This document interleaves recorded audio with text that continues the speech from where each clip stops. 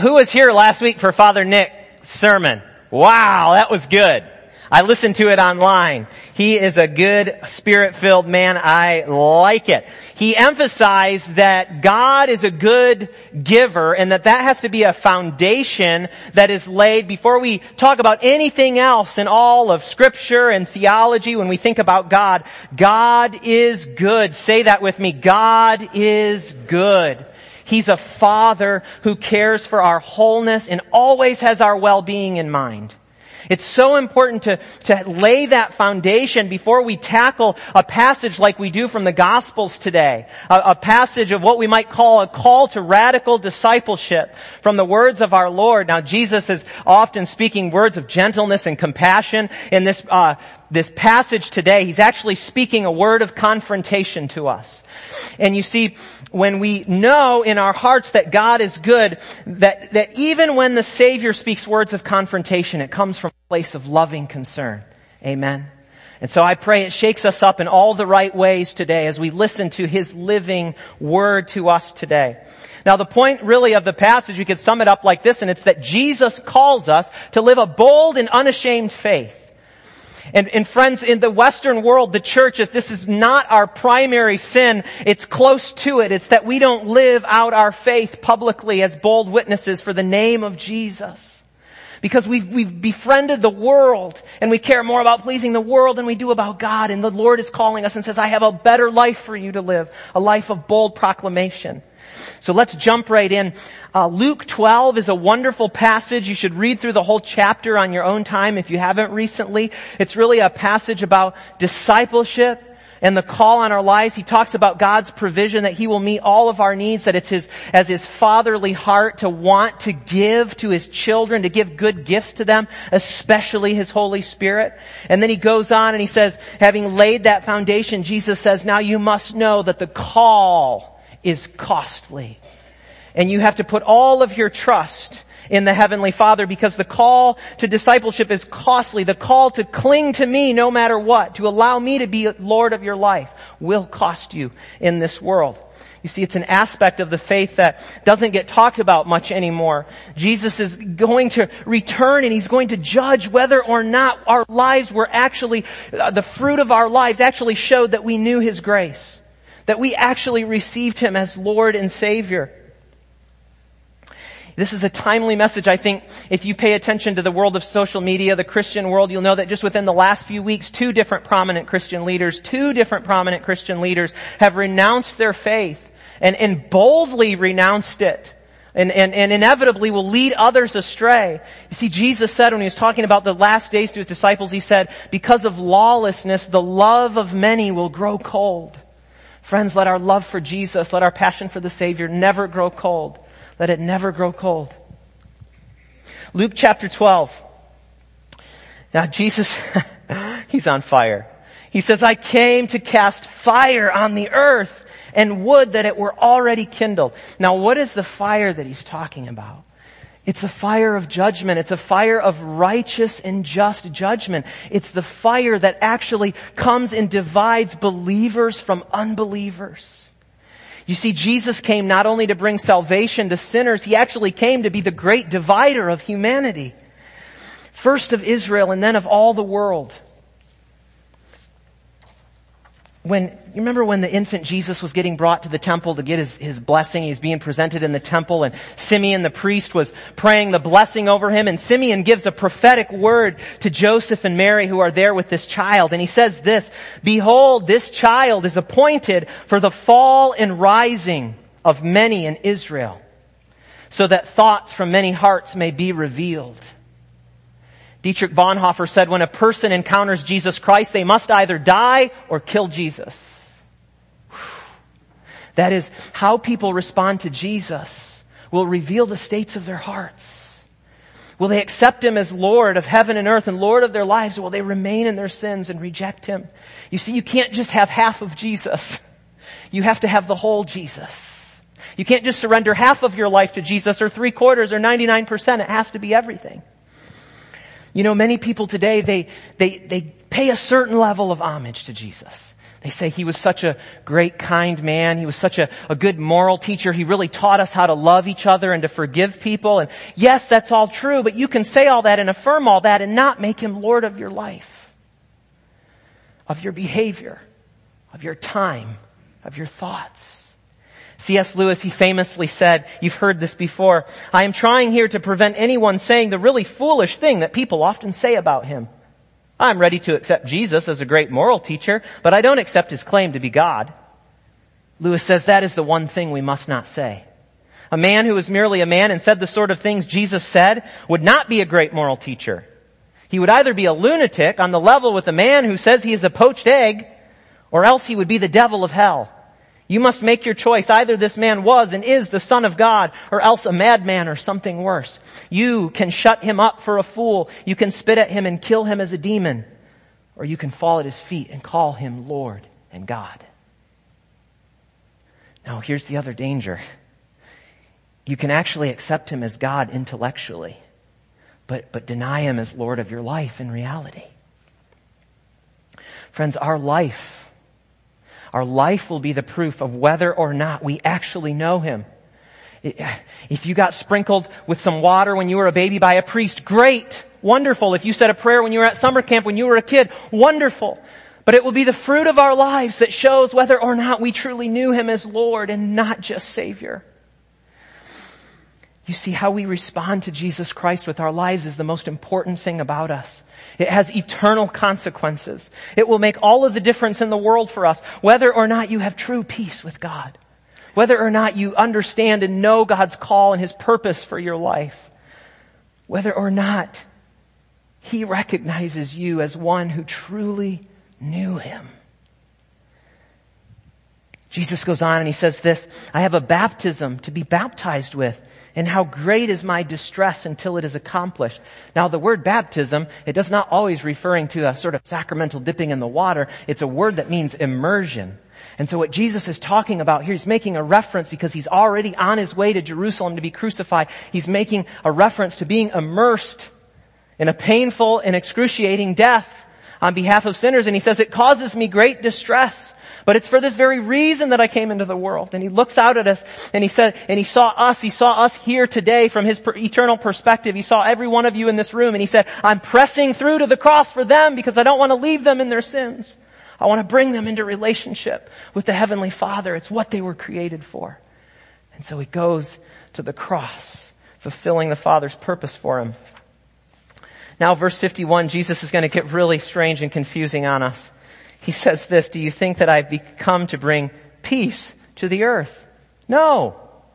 What? But rather division.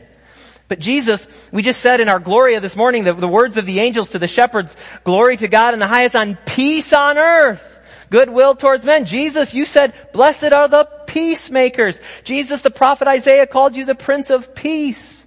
So what is up with this? I love when he confuses us. It's so fun. You see, we have to distinguish between true peace and false peace. Because see, there's a superficial peace that you can have by denying Jesus in this life. There's a superficial peace that comes. You won't offend anybody.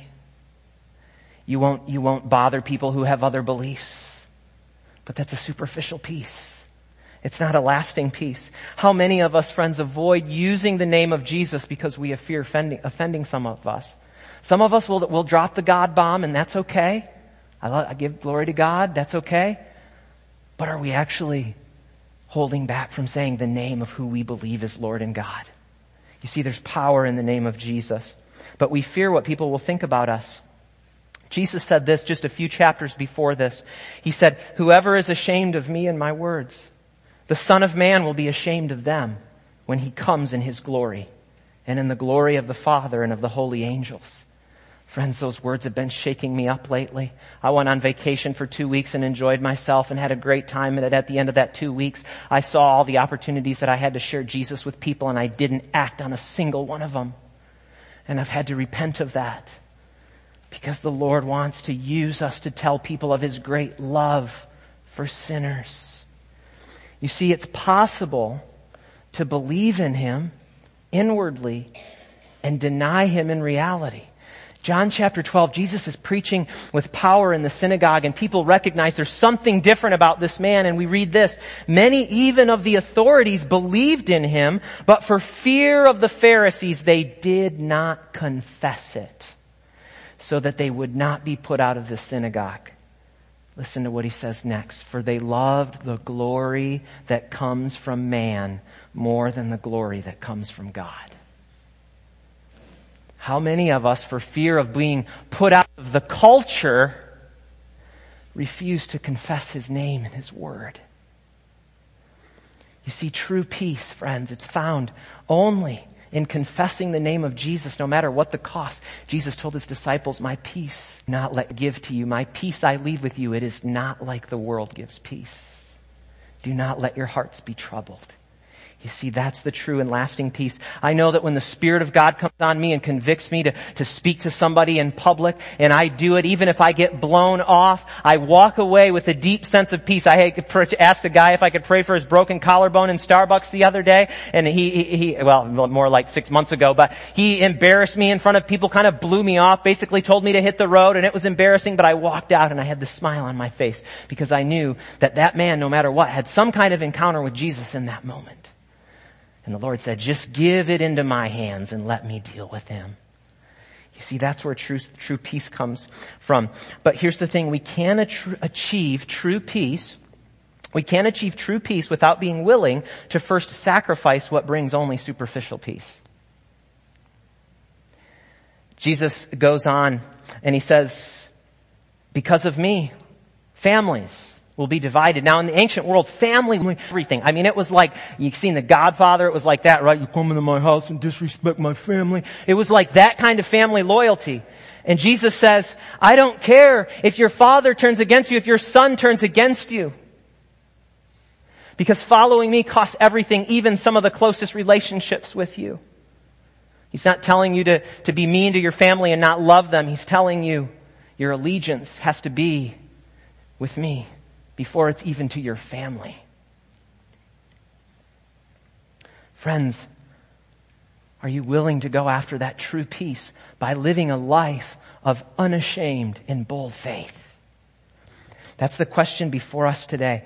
You see, we will give an account for our lives. And these are difficult things to think about, I know, and I don't bring them up that often. Well, maybe I do, but we will stand before God, and I know that I will stand before the judgment seat of Christ, and he will say, Cam, let's reveal the film strip of your life. Let's look over the course of your life and see if you were a bold witness for me. There you are. I don't want it to be, there you are being silent again. But I gave you all this. I blessed you with this. I gave you the ability to speak to people, and there you are being quiet again when I was trying to speak through you. There you are.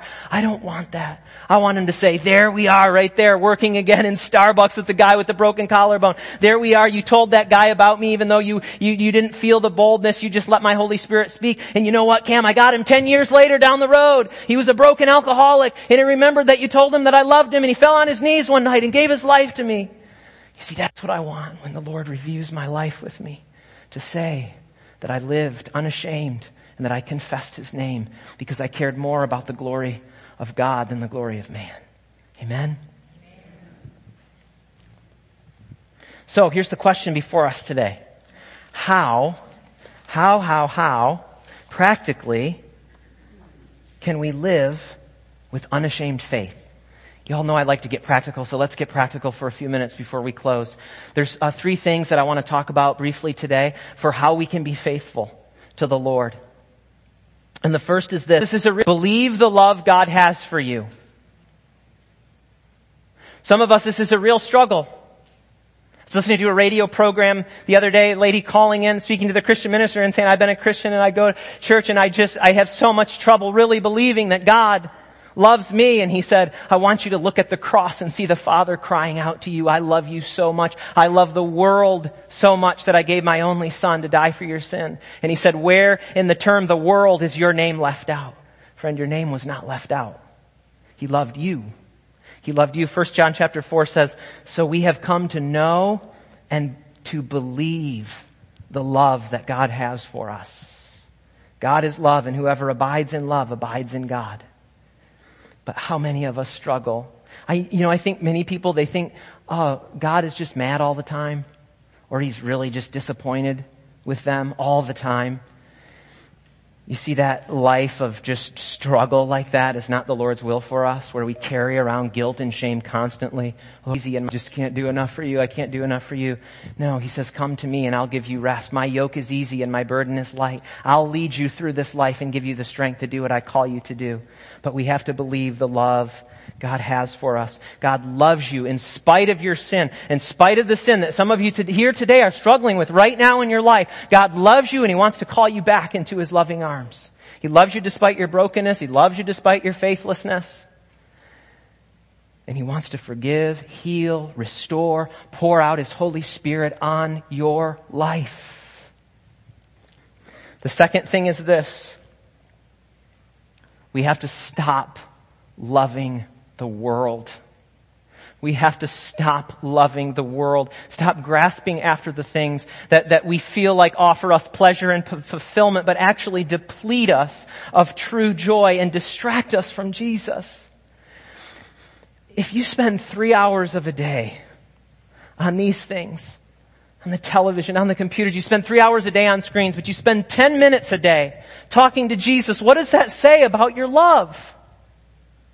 I'm speaking to myself here too.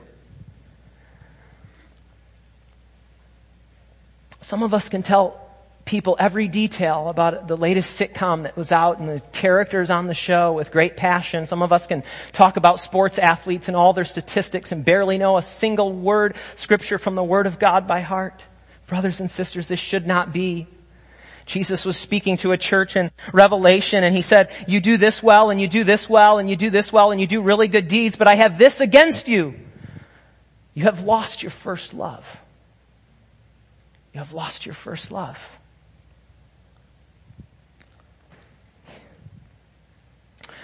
Mike Bickle, an author I've been reading a lot lately, says this. He says, as we grow in our understanding of his passion for us, it awakens passion in our hearts for him.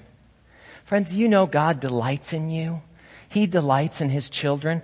God was speaking through the prophet Zephaniah to the people of Israel, and he wanted them to know, despite all their sin and waywardness, that he was bringing them back in to forgive them and restore them. And he said this, listen to this, I want you to close your eyes right now and hear these words spoken over you. The Lord your God is in your midst, a mighty one who will save. He will rejoice over you with gladness. He will quiet you by his love. He will exalt over you with loud singing. You look at the cross. How could you love the world more than Jesus? He gave everything. He gave everything. A famous preacher Charles Spurgeon said this, he who delights in the possession of the Lord Jesus has all that the heart can wish. Go not abroad, you hungry wishes of my soul. Stay at home and feast on Jesus. For abroad you must starve, since all other beloveds are empty and undesirable. I love how Eugene Peterson, in his paraphrased version of the Bible, 1 John chapter 2, he says this, don't love the world's ways. Don't love the world's goods. Love of the world squeezes out love for the Father. Practically everything that goes on in the world, wanting your own way, wanting everything for yourself, wanting to appear important, has nothing to do with the Father. It just isolates you from him. The world and all its wanting is on the way out. But whoever does what God wants is set for eternity. Young people, this is especially relevant for you. Your hearts are in the early formative stages of life, and there is a world that is clamoring for your attention and your allegiance and your devotion. But there's also a kind and gentle Savior who wants to give you the life that is truly life. The third thing is this, and you probably hear me say something along these lines in just about every sermon I preach, and I'll continue to say it in every other sermon I preach. But to have a bold and unashamed faith, you have to get close to Jesus every single day. Every single day. Another author I've been reading lately says this, from the beginning, God's heart for humanity has been the same, to share with them the union that he shares with his Son. Friends, Jesus desires you. Say this, Jesus desires me. Say it again, Jesus desires me. He longs for you to open your heart to His presence. You know, some of us struggle in our prayer lives to get into His presence, but you know, even science tells us how the neurobiology of our brain gets rewired when we start to find a little bit of pleasure in something. Go to Him and carve out a little bit of time for Him. Start there. And when you pray until you feel the breakthrough of His peace and His presence, that pleasure will actually rewire your brain to want more. But you see, you have to take the first steps and give yourself to Him. And the more you get close to Him, here's how this works. The more you get close to Jesus, the more of His life begins to flow in and through you. See, friends, without that happening, we will never have the boldness to confess the name of Jesus before our friends, family, and neighbors. Unless His life is flowing through us through the power of His Holy Spirit, we cannot do it in my own power. We cannot do it in our own power. And some of us, we need to get down on our knees tonight at our bedside before we go to bed and say, Lord, pour out your Holy Spirit on me, because I've been lacking boldness. I have denied your name in public. I've refused to speak it, and I need your Holy Spirit to give me boldness, to renew me, to restore my life again to you. And He will. He's more eager to give it than we are to ask. We go back to this foundational truth.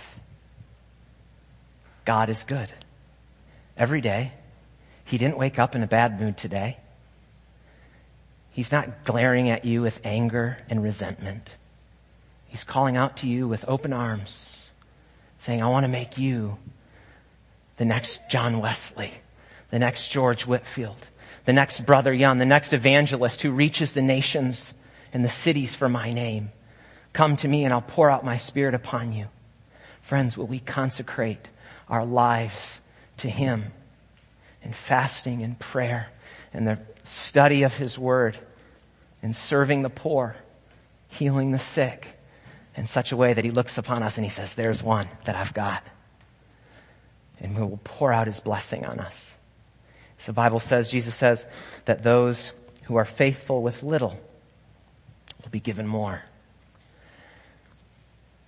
So this is what I want you to do. When you wake up tomorrow for your morning devotions, ask yourself, ask the Lord, what's the little that you've given me right now to steward? Who's that person that you want me to be sharing your love with? What's that one thing in my life that needs to absolutely be destroyed and done away with once and for all? Lord, because I want more.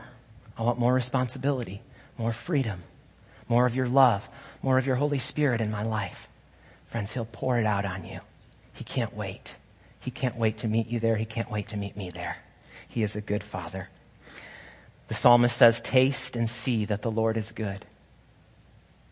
You see, when we do that, when we go into His presence, into that prayer closet, and wipe away the cobwebs and get back in there and give everything to Him and just be in His presence, not striving, but resting there, seeking to hear His voice,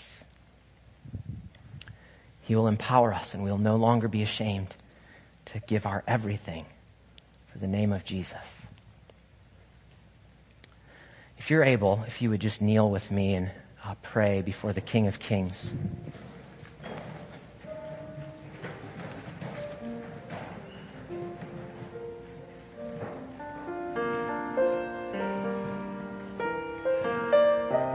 Jesus, we honor your presence today here in our midst. We're not worthy to even host you here in this house, but in your grace and your compassion and your loving kindness, you come here, Lord, and you speak to us. God, I pray that your word that has gone out today would not return void, Lord, but that it would water the soil of our hearts and produce an abundant crop, that the world may know that you are calling out to them in love, not wanting anyone to perish, but all to come to the knowledge of the truth.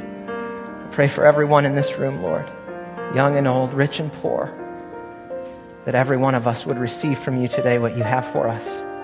Lord, that we would seek after the anointing of your Holy Spirit, that we would pray for revival in our own hearts, in our churches, in our communities. We pray, Lord God, that there would be revival in our schools, that there would just be an increase, Lord, of the work of your Holy Spirit. Lord, we know you are coming to return to judge the living and the dead and to establish your beautiful kingdom on this earth. And so, God, we ask that you would make us bold witnesses of the truth of your love and your forgiveness. We cannot do it without you, Lord. I cannot do it without you. So come here today, Lord. We just give you a moment to minister to us.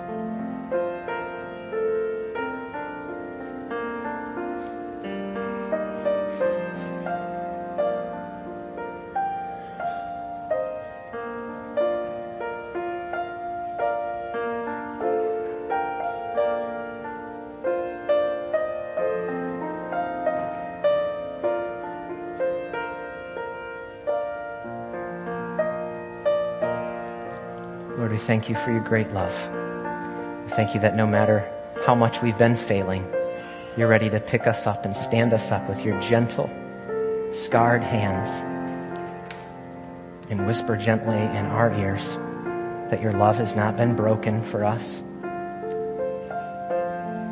and that you want to use us in all of our weakness so that your power might be on display to the world. We thank you for your love, Lord. We thank you for the gift of your Son. In his name we pray.